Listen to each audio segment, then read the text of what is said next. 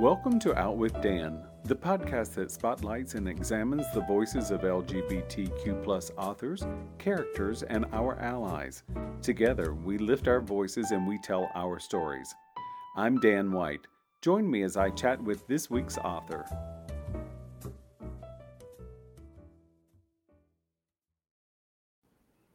Hello and welcome back to Out with Dan. Today I'm excited to talk to John Copenhaver about The Savage Kind. Welcome, John. Thanks, Dan, for having me. It's great to be here. I appreciate it. Oh, my pleasure. Thank you. I love this book. It is a mystery inside of a mystery. There are so many layers to this book. Was it difficult with the many layers? Yeah, yeah. I think writing it nearly killed me. And interestingly, I continue to add layers. This is something I like to do to myself. It's like I choose to make something as hard as possible to do. Feel free to psychoanalyze me, but I do this with novels. So you have two point of view characters, and then sort of a mysterious point of view that is from essentially, I guess, the future tense of the novel, or in the future, looking back and sort of positioning my narrators, and kind of questioning and commenting on what is going on. So it was a challenge to sort of weave all that together. And it didn't sort of happen immediately. I had to get the base story down and then kind of start figuring out the voices and the points of view and how they crossed over and intersected. I love that. So we have Philippa Watson and Judy Peabody. Is that right? That's correct. Is Watson, was that specific from Sherlock Holmes, or did it just happen? Yeah, so of course, and this is true for most authors, names are incredibly important. And Watson is a direct reference to, Holmes and Watson, because we're dealing with another detective pair. In a lot of ways, both Judy and Philippa represent, Sherlock Holmes and Watson, because Philippa sort of the quote unquote straight character, not literally straight, but in the sense of like kind of being the sort of typical kind of point of view of the time period. And Judy is much sort of in high contrast to that. And I think that was, that sort of detective pair, at least to a certain degree, was an inspiration for the character. So yeah, that was my little nod. And I love that. They both come with such differing characteristics, if that's the right word. They're very different people, yet they find each other and they have so many similarities. And I like that. I find a lot of times that differences often sort of draw people together, the old opposites attract thing. But I love their attraction to each other.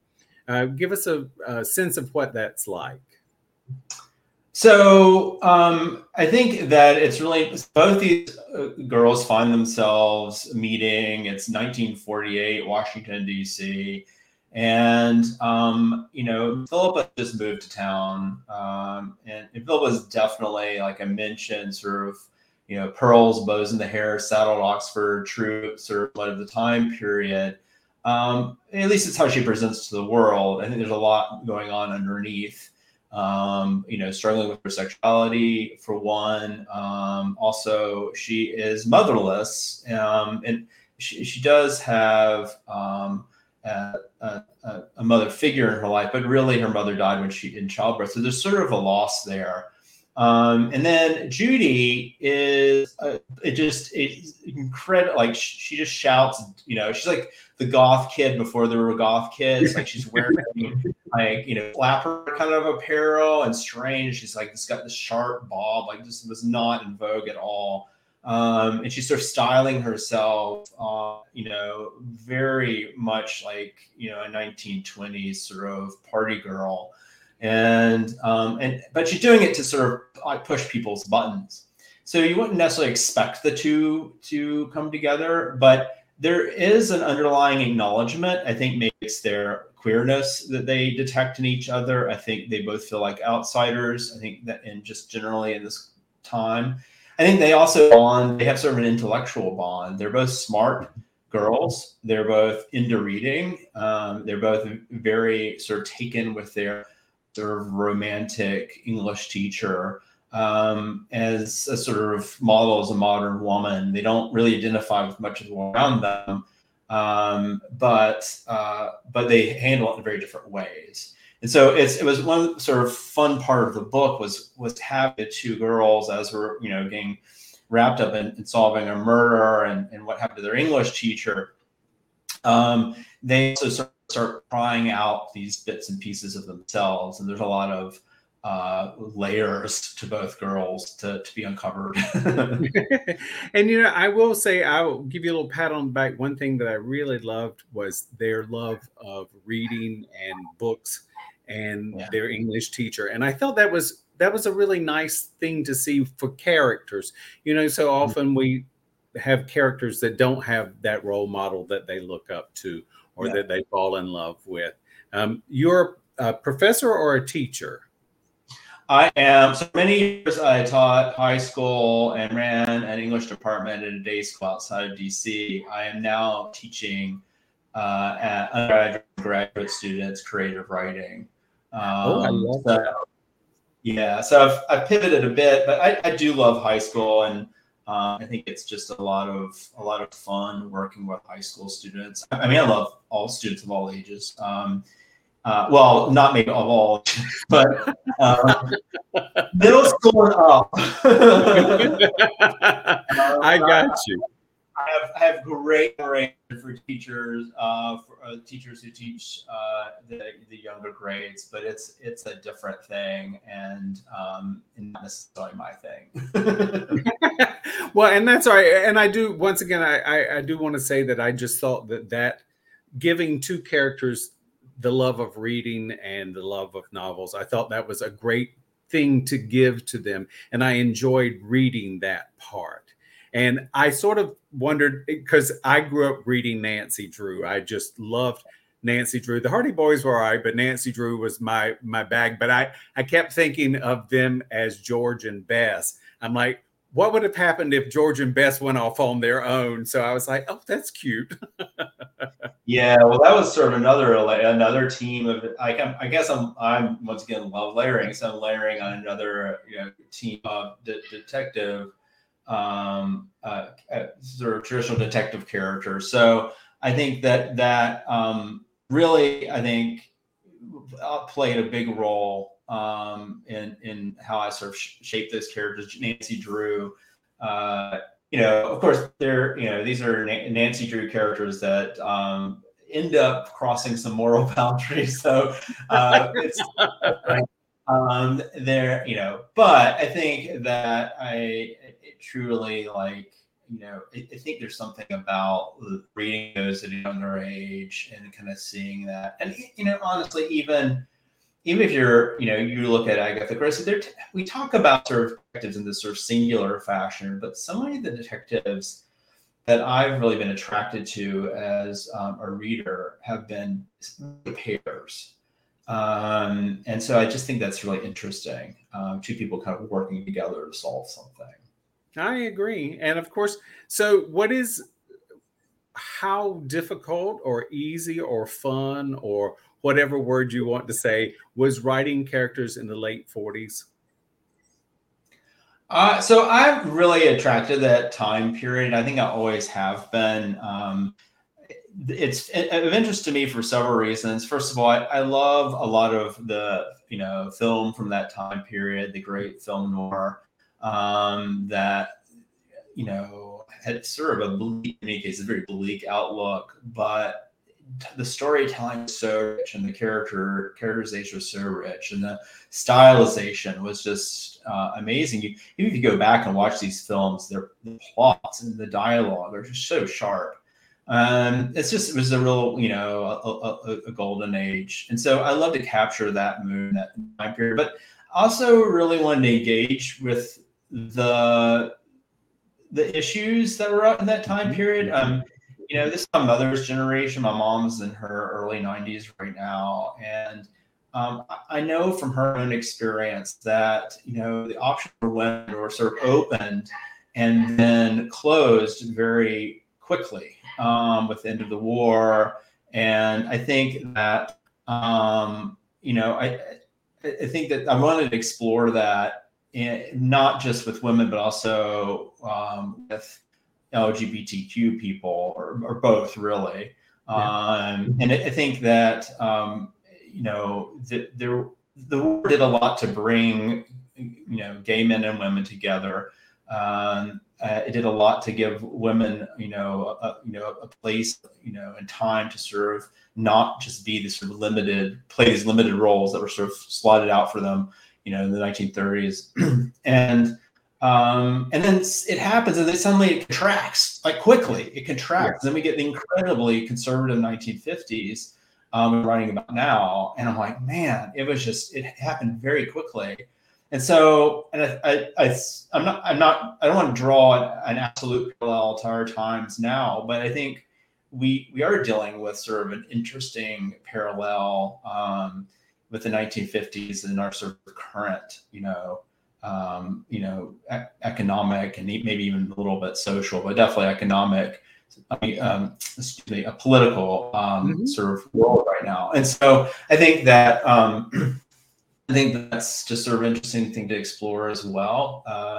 So I guess there are a lot of reasons to be attracted to the sort of post-war years. I have some friends who say that they are not particularly fond of reading historical novels.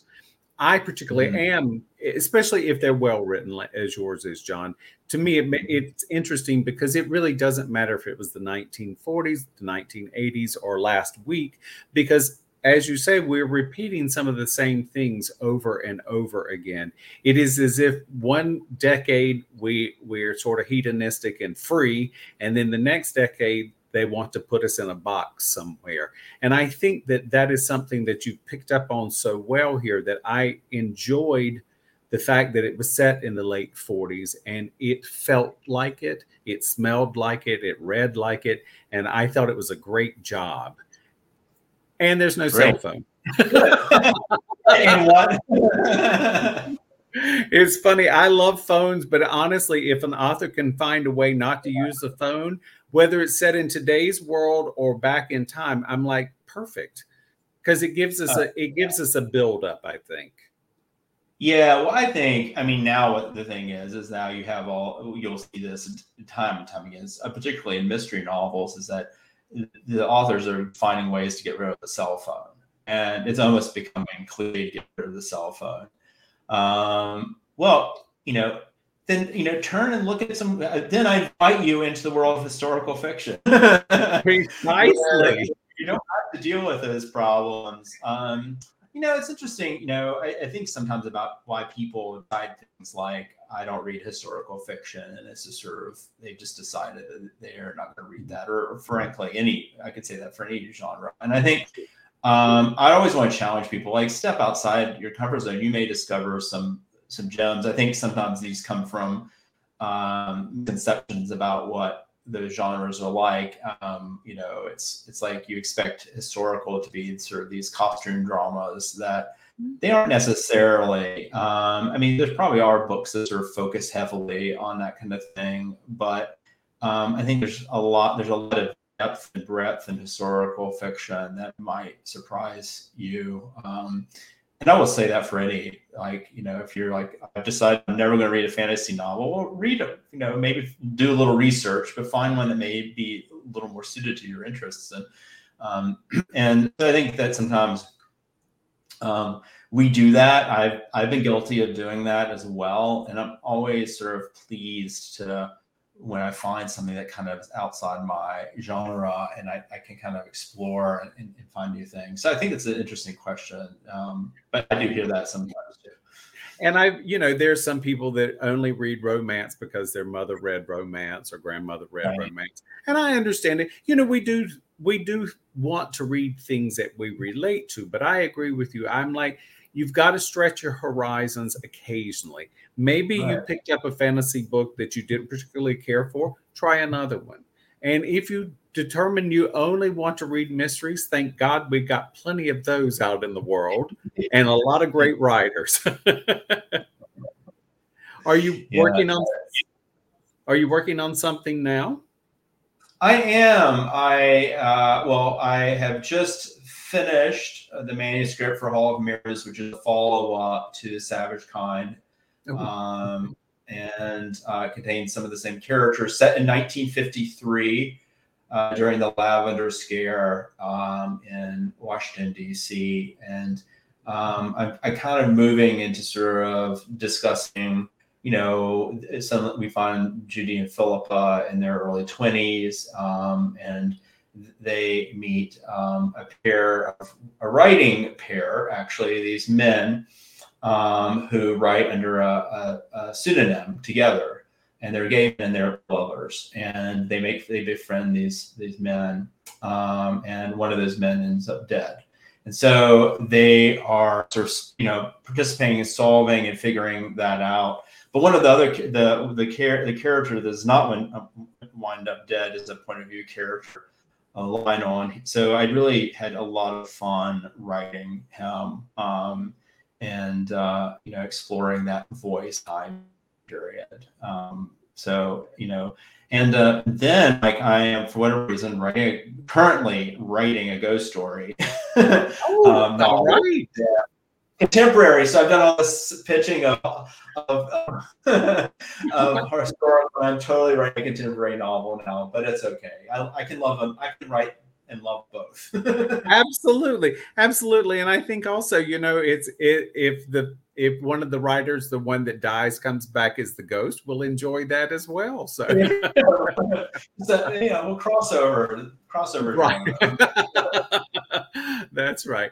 Oh, John, this has been so wonderful. Do you have a social media or a website you'd like to share?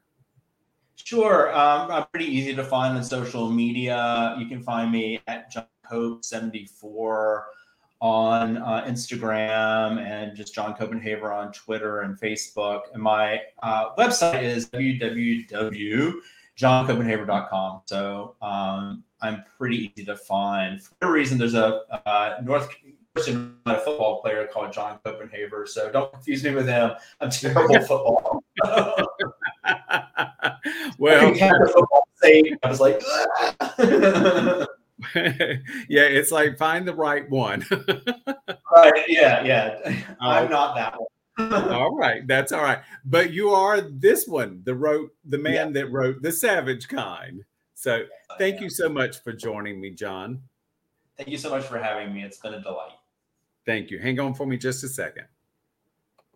Thank you for joining me for this week's episode of Out with Dan. You can find more information about this podcast and its host at outwithdan.com, on Twitter at outwithdan, and on Instagram and Facebook at GoOutWithDan. This podcast is hosted by Authors on the Air Global Radio Network, and the theme music is provided by bensound.com. Join us again soon for the next episode of Out with Dan.